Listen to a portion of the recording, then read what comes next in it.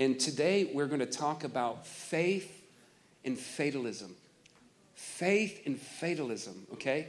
And we're going to use the story of Paul to do that, okay? Probably a story that we're all familiar with for the most part. I'm sure most of us in this room know the story of Paul's conversion. But let's read the first 5 verses at least, and then begin to unpack in about 15 minutes my sermon, okay? Amen. Welcome to first service. I love it. But before we do that, let's pray. Because it's always best when the Holy Spirit moves and speaks through people who are presenting his word. And so, Jesus, right now, we ask for the Holy Spirit to come upon my words, come upon me, so that your people will leave this morning edified and encouraged and strengthened. And we pray this all in Jesus' name. Amen. Amen. Here's verse 1 of chapter 9. Now, this may be awkward. I'm going to ask for my voice just to be turned down a little bit. I know that's unusual for me to ask such a thing, but I feel a little insecure that's so loud. Sorry.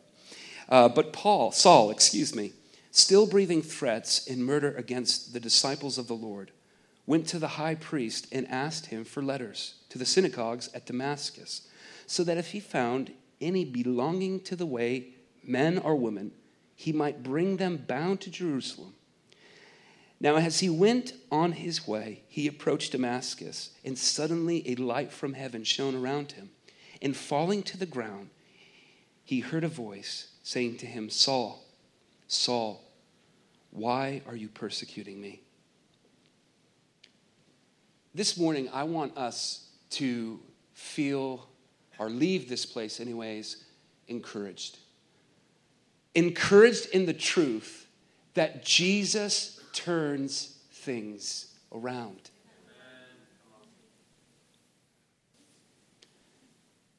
Believing in the God of the book of Acts means living with the possibility, the likelihood that bad situations are going to turn around. They're going to turn around. And they're most likely going to turn around when you least expect them to. That's what we see in Paul's conversion. Now, I don't for a moment want to fill anybody this morning with a false sense of hope. I know we got to be careful there, right? I mean, heaven forbid if we give people hope. You know? Heaven forbid if we live with a philosophy that God is good, that God is great, and God is able to do far beyond what we could ever imagine him to do. But one of the most devastating feelings in the church today, I believe with all my heart, is the feeling of fatalism. The feeling that this is the way it's going to be because this is the way it's always been. Nothing is ever going to change. My marriage, my children, right? My work, my finances, my city, my country, politics, racism, my everything has always been this way. Therefore, it will always be this way. Nothing will ever change. But you know, one of the great things about the book of Acts is that is just emphatically not true. It's just not true. It is not a true witness of God. And you know what? Well, I won't go there. Jesus Christ, guys, is not dead. He is not distant. He is not silent. He is not weak. He is not uninterested in the world and the progress of his mission in the world, in your life or in my life. He lives, and what he began in his earthly life, he continues to do in his glorified, seated at the right hand of the Father, resurrected life. Jesus, guys, Jesus, the Jesus that we are gathering around this morning, the Jesus that we just sang songs unto this morning, is full of surprises. He's full of surprises. And what happened in Paul's life was nothing short of a surprise. An unforeseen surprise. most likely by his colleagues who helped and joined with him in the persecution of the church, and most certainly the church. After all, after Paul has this encounter with the Lord, this conversion, he goes blind. And he has to be taken by his friends who are with him into the rest of the way to Damascus, in a place where he was staying, when God spoke to a man named Ananias. And God said, go pray for Paul, that his eyes might be restored, that his sight might be restored. And Ananias is like, Lord, do you know who this man is? Like, he's an evil man. Paul has a reputation. He's a tyrant. And his reputation follows him from the time before his conversion right until a long time after his conversion. In the beginning of Acts chapter 9, we see that he is actively involved with the persecution of the early church. Right? The persecution, as Matt talked about, and I think Bethany talked about a little bit, started in the book of Acts in chapter 8, verse 1, after the death of Stephen. Let's read chapter 8, verse 1. It says, and on that day a great persecution arose against the church in Jerusalem, and they were all scattered throughout the region of Judea and Samaria. And then in Acts chapter 9, verse 3, it says this about Paul. Paul laid waste the church, entering house after house and dragging off men and women, committing them to prison. Now, I'm sure for the feeling in most that were part of the church between Acts chapter 8 and Acts chapter 9, there was a feeling of despair. I'm sure that those who were caught up in this great persecution, I'm sure they were anything but hopeful. Imagine yourself, right? You're part of the early church in these days, right? You have no legal protection. All the power structures that surround you are indifferent and hostile towards you. Would you, I know I would. I would be tempted to murmur and fall prey to fatalism. You know, the Romans are against them. The Jewish council is against them. The priests are against them. Heck, the priests are even sending out authorized letters to have them imprisoned and killed. I can only imagine that I would fall to feeling defeated. This is the way it's going to be. After all, it would follow right within line to the message of Christ and the gospel that the world is going to hate you. Right? So you even have the validity backing up what's going on in the words of Christ, that the world will hate you. You will be persecuted. So why not? Why just go on with it? Just let it happen. But that's not the way God works. You know, I can only imagine the momentum so great, the powers of evil, right? Entrenched. There won't be any peace for the church for a long time, maybe until Christ comes back.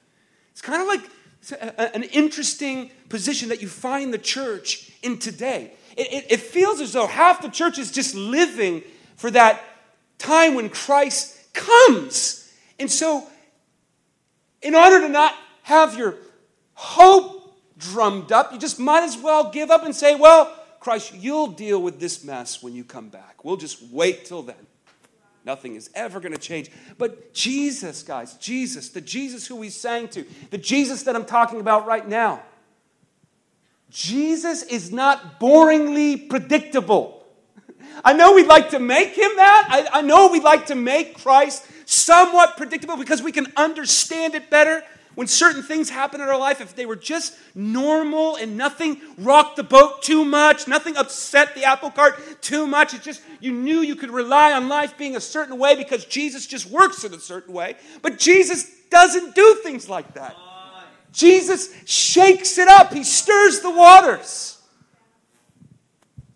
Jesus is not locked into any fatalistic pattern of continuity. He is infinitely creative, infinitely resourceful, and I happen to believe this morning that he very much dislikes coming across being perceived as boringly predictable. After all, out of the blue, he takes this man, this figure, this key player in the persecution of his people. And he turns him totally around on a road as this man is going into Damascus. Saul, like we said, was breathing threats and murders, rumors of murders against Christians. It would just be enough that God would kill him, right? Just wipe him out. But God doesn't do that. He converts him. He converts his heart, and not just any kind of conversion, but he wildly converts Paul's heart beyond anyone's imagination. He turns totally around. And the man who once was the greatest enemy of Christianity is now the strongest advocate for Christianity and the most powerful missionary that the Christian faith has ever seen. So faith or fatalism? That's my question for us this morning. What will we fall prey to, Hilltop Church? What needs do you have today that need to be turned around? That maybe in a way you just thrown your hands up and given up. This is just the way it's going to be. Because this is the way it's always been. You know, the same Christ who encountered Paul's heart, who converted Paul's life, then is the same Christ who is present here now. That's easy to say amen to, but really start to get a vision of that. Jesus is not encumbered. He's not in chains, waiting to be unloosed so he can have his will in the earth. He is full of surprises. And you cannot make a Jesus that fits within the context of your experiences. Because all around the world, this man Jesus is turning things around. He's healing the sick. He's raising the dead. He's adding to the numbers of the church. This man Jesus is in the business. Jesus is a game changer. You cannot make a Christ. You cannot fit Jesus within your own experiences of Jesus. Meaning if you've ever been let down, if you've ever had hope or faith for something that just didn't come through, it changes nothing about Christ.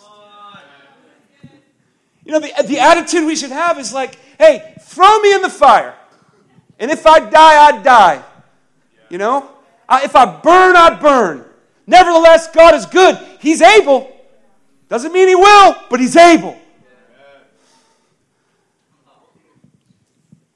He is the same today, this day, right now, this Sunday, as He was there in Damascus, on the road to Damascus, when He converted Paul's heart. Now, I'm going to say a statement here, and we're closing. I don't know how I did that, but I did it. Praise God. Getting better at this. 4 months, under the belt. But and I'm going to make this statement, and it's going to confuse most of you. Okay, I'm not expecting much. Okay, but what I want to say is, don't get rid of me because you don't understand the sentence or the statement. Go back maybe 2 or 3 days from now, listen to the statement again, and think about it. And half of this is something that John Piper put together that I stole.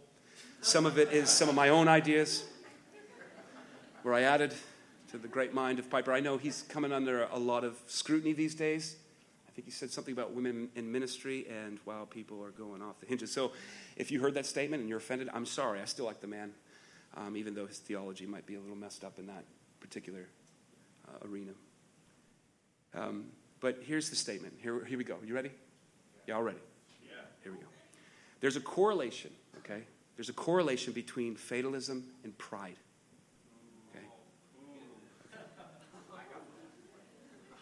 And not just any kind of pride, but a specific pride, okay? Let's call it the pride of predictions. The pride of predictions of human beings that are largely based on human calculations of human knowledge about human factors. Now, that's where you probably missed me. So let me try to give an example, all right? Let's say we have a lady named Sally. Is there anybody named here Sally? Great. Okay, so Sally is this unknown figure to us all this morning, but she exists in my mind. And then we have another figure. His name is Bob. I'm sure we may have a Bob here. Sorry, but you're not this Bob, okay? You're a different Bob, and we love you. So there's Sally and Bob. We're in a setting just like this, and the Lord speaks to me, okay? And this is all just an analogy, okay? This didn't really happen. I think I explained that right. And God speaks to me to pray for Sally. And God speaks to me specific about maybe something that Sally is going through in her body. Maybe there's a chronic disease, or I don't know, but it's specific, okay? And all of a sudden, my faith is kind of surging. I'm like, oh, I got faith for Sally this morning. God is speaking to me, hallelujah. And I start to work up the energy and the focus to go pray for Sally. As soon as I do, something begins to pop in my mind. And 2 months ago, I had an experience with Bob, okay? Bob, this unknown guy. Hi, Bob. And I had the same feeling 2 months ago with Bob. And I took a chance. I moved in faith and prayed for Bob, and I saw nothing happen. Actually, to this day, Bob still has cancer. Okay, let's just say it's cancer. And that mind immediately, that thought of that experience immediately unravels in my head. And I start to think, okay, but what do I do? I have faith for Sally, but man, Bob, I prayed for him 2 months ago and nothing happened, and now I'm going to go pray for Sally? Lord, did you start to speak? Are you speaking to me? Or is this real? Am I just moving upon my own kind of intuition and desire or whatever, or focus for Sally or love for Sally or whatever it is? And I just begin, the wheels start turning. And the consequences of the wheels turn, I just do not pray for Sally. Because I've built a prediction, of what's going to happen given the data that I gathered from my experience with Bob. And therefore, I'm never moving in faith. And that one experience that I had with Bob totally just rules my emotions and my decisions in regards of taking steps of faith.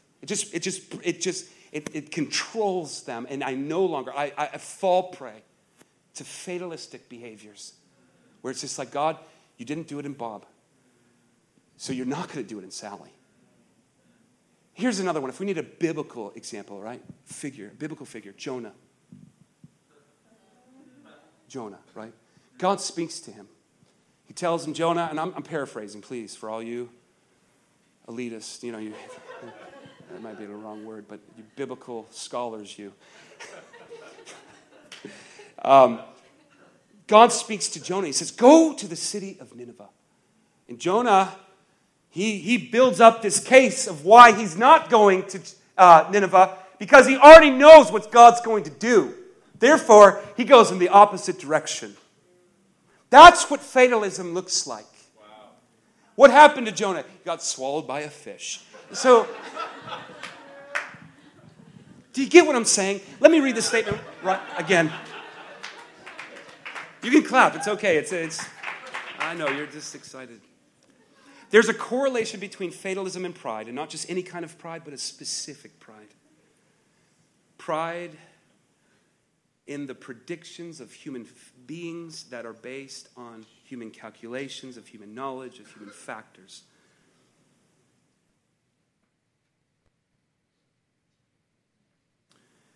Can I just say one thing in closing? That there is a pride in those predictions, and God is not to impress, even when they come from Christians. I think sometimes we think we can be God's mouthpiece and in different scenarios and situations, and we had a similar situation when we got booted from the one hotel to the next, and there were some people that were just confused and thinking that something was going on that really wasn't, and they started speaking like they were speaking for God, and it causes a sense of like confusion, like, no, this is not what God is doing. This is not what God's doing. But there's a danger in that kind of pride. And the real danger is we, the church, become prey to fatalism rather than having faith, of which is that faith which gives God pleasure. It's crazy that I could think of a million different things that in my head, in my life, that I do that would displease God. But yet, in his calculation, he looks at my lack of faith as displeasurable. Let me now add John Piper's 2 cents in the quote that I read earlier. John Piper wrote about faith in an article for Desiring God, and he said, fatalism, this may offend some of you, but I liked the quote. Fatalism is practical atheism. At best, it does not reckon with the living Lord of the universe who turns things around out of the blue.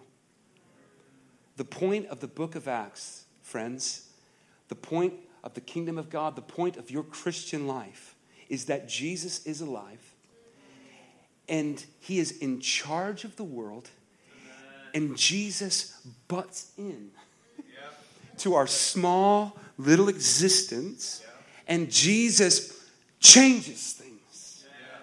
God is not or does not like fatalistic attitudes of pessimistic, cyclical views. Jesus turns things around.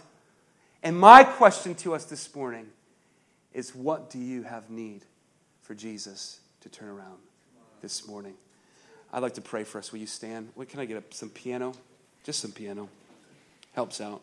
The Holy Spirit likes piano, especially when Will plays. I'm going to ask my wife to come pray for us, and essentially we're going to pray that the Lord would deliver us. Yes, Lord. And He would give us a spirit of faith that brings great pleasure to God. Honey, will you come pray?